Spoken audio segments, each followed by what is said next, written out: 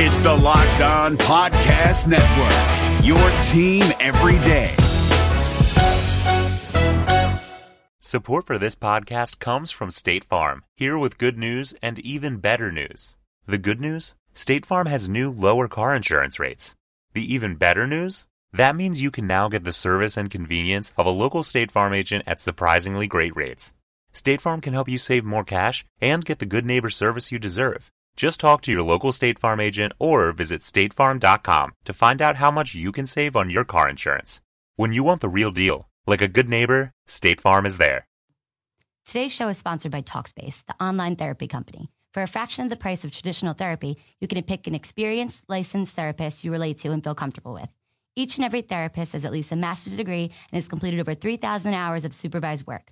To match with your perfect therapist, go to Talkspace.com/boom. And to show your support for this podcast, use code BOOM to get $30 off your first month. That's BOOM. Talkspace.com/boom. BOOM.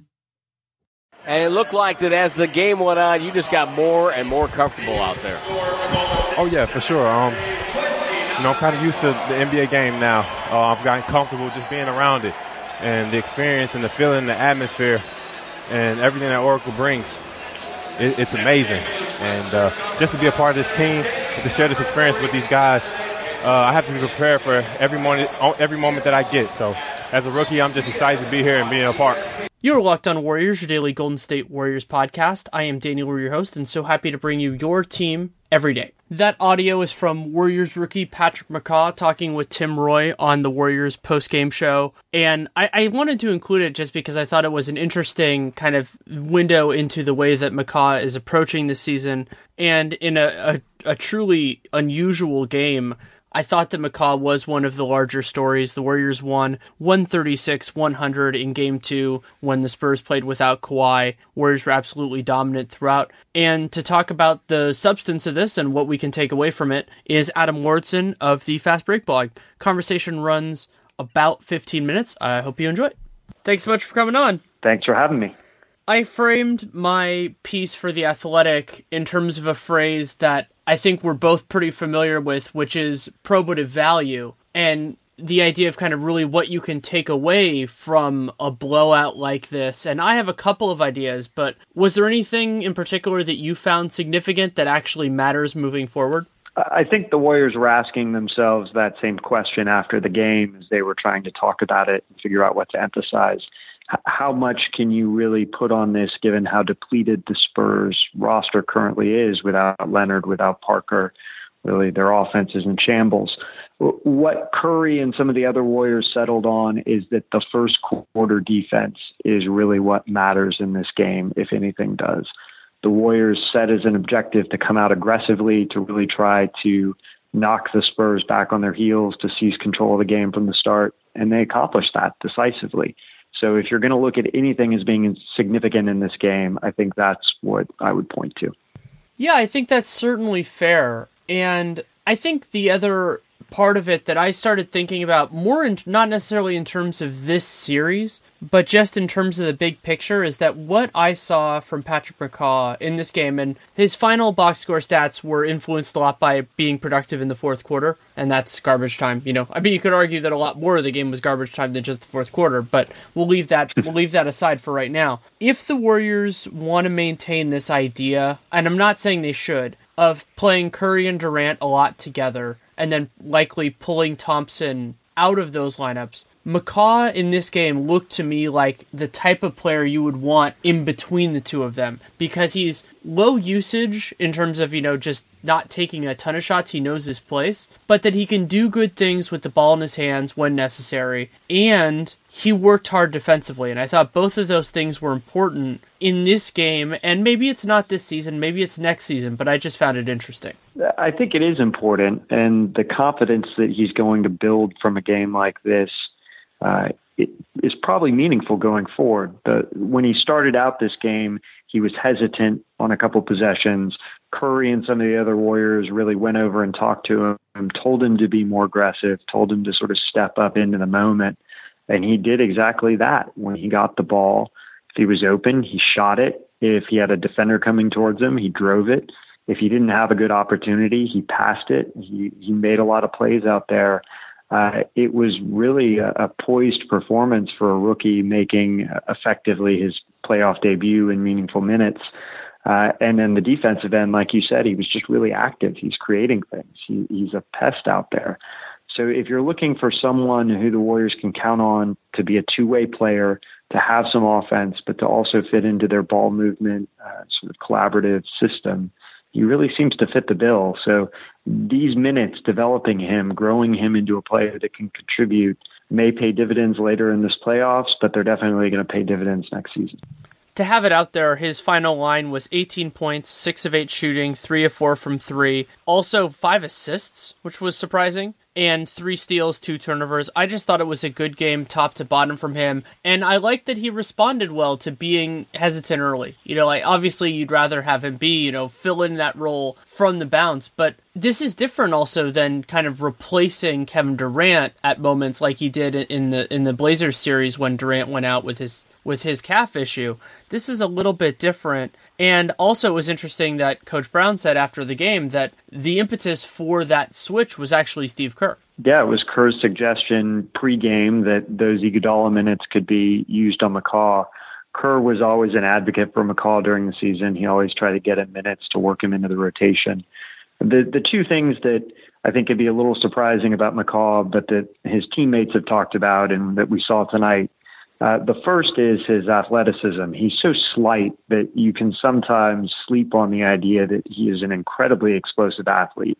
When he turns the corner, when he elevates, he really has some pop to his legs. And we saw that at times tonight, particularly against the Spurs team that may not have a lot left in their legs and looked a little sluggish.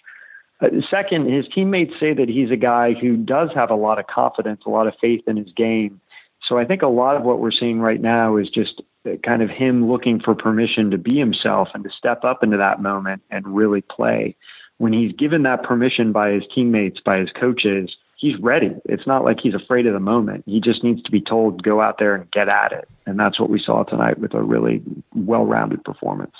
I thought he gave an interesting answer he did a radio spot right after the game, which I heard, and he talked about how he shot a 3 off the dribble in that fourth quarter. And he basically said, they're like, hey, that's something new that you're doing. He's like, well, yeah, I like to work on my game when given that opportunity. That's not something you usually hear from a rookie in their early 20s, even if it is in garbage time, to see, oh, yeah, I'm deliberately working on my game during NBA minutes. And it's great to hear. I mean, I'd love to hear that statement from a young player on any team in the league. Yeah, make no mistake, McCaw is not thinking that he's at the fringes of the NBA here. He knows he's on the best team in the NBA, and he's trying to play meaningful minutes on that team. He's confident. I think he has the right work ethic, the right attitude. He's going to be a great contributor for this team in the years to come. Another takeaway that I thought was notable in its own way was Stephen Curry. He only played in the first 3 quarters, had 29 points, and maybe the most important part of his stat line was 7 of 7 from the free throw line, because he is getting more willing to do the foul drawing, which is irritating as a watcher, but effective as a player. We've seen basically all the MVP candidates this year get better at it. It's doubly effective because, one, it obviously gets more points for Curry, but 2, it really punishes defenders for being physical with him. It creates a disincentive if your primary defender on Curry is out there drawing a lot of fouls from playing with the same physicality. So I think Curry's going to see a lot of benefit to the ability to draw that contact, not just in more trips to the line, but in opening up more space for him to do damage. We may have even seen some of that tonight, where Curry got free a lot, he got loose a lot, and there were times out there where it looked like he was just dribbling around traffic cones. There wasn't really a lot of opposition from the Spurs defense. We talked a little bit about the Spurs offense before, but there are a couple of crazy stats from this game. From this series so far. One was from Anthony Slater, that the Spurs have turned the ball over 38 times in these 2 games with 61 points off those turnovers. But then another crazy one from this game alone was the Spurs were 1 of 10 at the rim with Draymond Green contesting the shot. Wow. That's an incredible stat from Draymond. I hadn't heard that. It's pretty amazing when you're watching the Spurs go against Draymond, and we saw this in the Utah series. it's like a horror movie. You just scream at these guys, don't do it. They keep driving against Draymond, and it's the same result. His timing is so excellent right now. He's sending guys away left and right. And the turnover point's significant too. There was one point in the first quarter, I believe, when the Spurs had 4 turnovers and the Warriors had 12 points off those turnovers. They had come down and hit a 3 off of every single turnover that the Spurs had made at that point in the game, which shows you when the Warriors are hitting their shots, when the defense is on, they can gain instant separation. That's a major swing of points on just a few mistakes by the Spurs. I also want to take a brief moment to talk about the idea that Greg Popovich talked about in his postgame about belief. And I did see that a little bit from the Spurs, especially after they had a nice little push early on when you're sitting there going, oh, they're behind by 8. That could be a lot worse than it is, especially considering how much they struggled offensively early in the game. But other than Jonathan Simmons, kind of once it got bad, it never got better. They just look to me like a team without a leader right now. Patty Mills is playing point guard nominally, but offensively, he's not capable of running things the same way that Parker would be, or even that Leonard would be. And Leonard on both ends of the court is clearly the guy they turn to make big plays, to really stop runs, to start runs, to be the decision maker and the decisive player. Aldridge has not stepped up into that role. If anything, he's shying away from it. Popovich called him out directly in post-game statements, calling his play timid. They really look like a team without a rudder, without really a motor right now to give them purpose and direction. They'll probably get some of that back in Game 3, being on their home court. If Leonard comes back, he'll obviously be a help in that game. But this had to be pretty demoralizing. There was a sense of resignation hanging over everybody but Simmons in this game. I've often phrased this in terms of the idea of creating seams, that San Antonio, as their best players have aged, particularly Tony Parker and Manu, and Parker is obviously out of this series, they just have fewer guys that are able to create the gaps in the defense that the rest of their ball movement can take advantage of. And I think Patty Mills is a great encapsulation of that. Mills is far better at capitalizing on opportunities than creating opportunities. And that's not a surprise. Most NBA players are better at capitalizing. That's just the way this world works. There aren't that many guys that can bust holes in defenses the way that a couple of members of the Warriors and a couple of members of the Spurs can. And that's what the Warriors defense is trying to do. Now, I wouldn't call this a representative test considering the Warriors, if they make it to the next round, and that looks more likely than not right now, are probably going to face Cleveland. Cleveland has a lot of guys that can do that, but it is true that Cleveland will need those guys to create one-on-one, and that will probably be at moments guys other than Kyrie and LeBron, so maybe we will see some of this in the the finals. And give credit to Clay. I think your description of Patty Mills and where he thrives is dead on. And Clay has taken away and made extremely difficult his ability to initiate his own offense. And because of the other Spurs players out there, he's just not getting the opportunity to thrive off of those secondary opportunities, the passes, the things created by others. It's completely gutted his game. He was 1 for 8, I think, in Game 1. He was 2 for 6 in Game 2. Not really leaving a mark on the game whatsoever. That's something that needs to change in Game 3 if the Spurs are going to have a chance. Anything else you feel like we need to say as a part of the story of this game? Oh, we should talk about Zaza Pachulia just having a dunk! ! But then getting a heel contusion on said dunk. But it looks so the X-ray was clear. Looks like the MRI will be on Wednesday morning. So most people will probably hear what happened on that around I don't know how soon the results will be, but some point on Wednesday. Yeah, the full series. He botched 2 layups and then went in for a dunk the third time and hurt his heel on that. Is that the play that it happened on, or was it a later dunk in the game? I believe that was his only dunk, but I could be wrong. Yeah, I didn't see another one. So frustrating. Hopefully he's okay. I think the Warriors are going to be cautious with him. He's somebody who played well in the second matchup against Cleveland, and I think that they have a clear role for him in that series, so they're going to want him to be at 100%. The only other thing I'd add is the bench on the whole for the Warriors played extremely well tonight. Their shooting percentage was off the chart. They were efficient. They all sort of played their roles. They did the things that they needed to do. David West was tough out there. He created for others, kept the ball moving. Ian Clark scored. really had a nice all-around aggressive game. Sean Livingston's confidence is just off the charts right now. His shot's automatic. There's nobody on the Spurs in their kind of reserve rotation who has a prayer guarding him when he pulls up for those shots. Even got some nice minutes, just sort of garbage time, scrapping minutes from guys like McAdoo. Jones got 6 minutes where he got some run. It was just an all-around good performance, top to bottom, from the Warriors roster. It's exactly what you'd want to see after the sluggish start to Game 1, that they all took to heart the idea that they need to come out with aggressiveness and intensity right from the get-go. And when you consider that a couple of those guys, West and McGee in particular, really struggled in Game 1, I'm sure that getting something better out there was good for them. And while I thought McGee in particular wasn't great in this game, especially during the competitive, like in the first quarter, I'm thinking mostly, he was definitely better than Game 1. Yeah, he found something that he could build on. And I think that that's a team, getting back to your original point, what's the real value of this game? What can we take from it? The Warriors recognized that Leonard was out and that the Spurs were hurt by that. But they wanted to get their own game in order and start fixing the little things so that when Leonard does come back, they can play at a higher level. I think they accomplished that. I think that they have a lot of positives they can build on going into Game 3.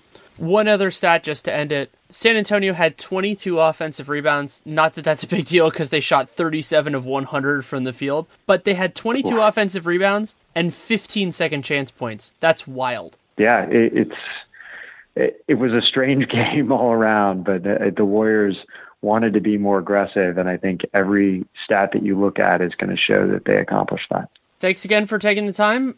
Enjoy the rest of your week. Thanks for having me. Talk to you soon. Thanks again to Adam Lauridsen for taking the time to come on. You can read him at the Fast Break blog, and you can also follow him on Twitter at GSW Fast Break. That's GSW FASTBREAK.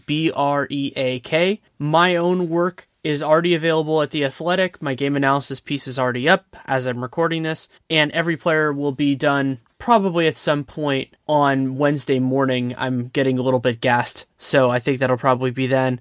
You can look for it on The Athletic's amazing app, and then Nate Duncan and I will talk about this game briefly on Dunked On. Plenty of other stuff, including the NBA Draft Lottery, that you can check out there as well, which was some of the big news of the day. Used to be a big deal in Warriors land, but not really anymore, so that's also a statement of progress, I guess you could say. I will plan on doing a podcast tomorrow, maybe Thursday as well. Still working on exactly what I want the substance to be. But because the Warriors played the Spurs on Saturday, I might take one of those 2 days off just because I know I'm going to have one there and don't need to run really 6 days in a row, especially considering they don't play again until Saturday. But I'll figure something out. That's my job, and we'll piece that together. But always excited to get new material out there and to work through some stuff, and I might try to go more into some regular season things. I've been thinking about that over the last couple days, but I'm not sure how ready that will be for prime time now, so we'll check that out. If you want to support this show, you can leave a rating, leave a review in the podcast player of your choosing. You can also subscribe and download every episode, and for those of you who want a smaller piece of this, I mean, you listen to the whole thing, but if you want to, you can check it out on 60dB. It is about a 5-6 minute chunk of this podcast, and you can listen to it there. It's a cool thing that you can do. Of course, if you have any feedback, good, bad, or indifferent, Danny Leroux NBA at gmail.com, at Danny Leroux on Twitter. If you take the time to write it, I will take the time to read it. I don't promise I'll respond, but I try. And also, if you want to check out my own work, I also have a piece coming out for Sports Illustrated on the Lakers offseason because they finished second in the lottery, and that's an interesting story. And then also, Nate Duncan and I will do the Twitter NBA show on Wednesday about Game 1 of the Eastern Conference Finals, Cavs versus Celtics. Game starts at 5:30 p.m. Pacific time, so you can check that out there. Thank you so much for listening. Take care, and make it a great day. Ace is the place with the helpful hardware, folks. It's Ace's biggest LED light bulb sale of the year. Right now, buy one, get one free on our best-selling LED light bulbs. Our 4-pack of LED bulbs is $9.99, and our 2-pack of LED floodlights is only $12.99. Buy one, get one free. There's no limit on how much you can save, so stock up now. Hurry in. Buy one, get one free on long-lasting 10-year LED bulbs, now through Monday, only at your neighborhood Ace. See participating stores for details. Hey Bay Area sports fans, this is Ben Kaspick, host of the Locked On Giants podcast, which should be the next Locked On podcast you fire up in your feed. The MLB offseason is closing in, and I'll have you covered every day, breaking down the rumors, speculation, and transactions that'll shape next year's Giants team. Subscribe to Locked On Giants right now on your favorite podcast provider. This is Josh Lloyd, the host of the Locked On Fantasy Basketball Podcast, the number one fantasy basketball podcast in the world. If you're looking for information regarding fantasy basketball, recaps of the NBA, this is the show for you. We are heading into the offseason and starting to get ready for the 2020-2021 fantasy season. We'll have all the information on what happens through the rest of the playoffs, free agency, the NBA draft, and then heading into a big 2021 season. So make sure you're checking out the Locked On Fantasy Basketball Podcast.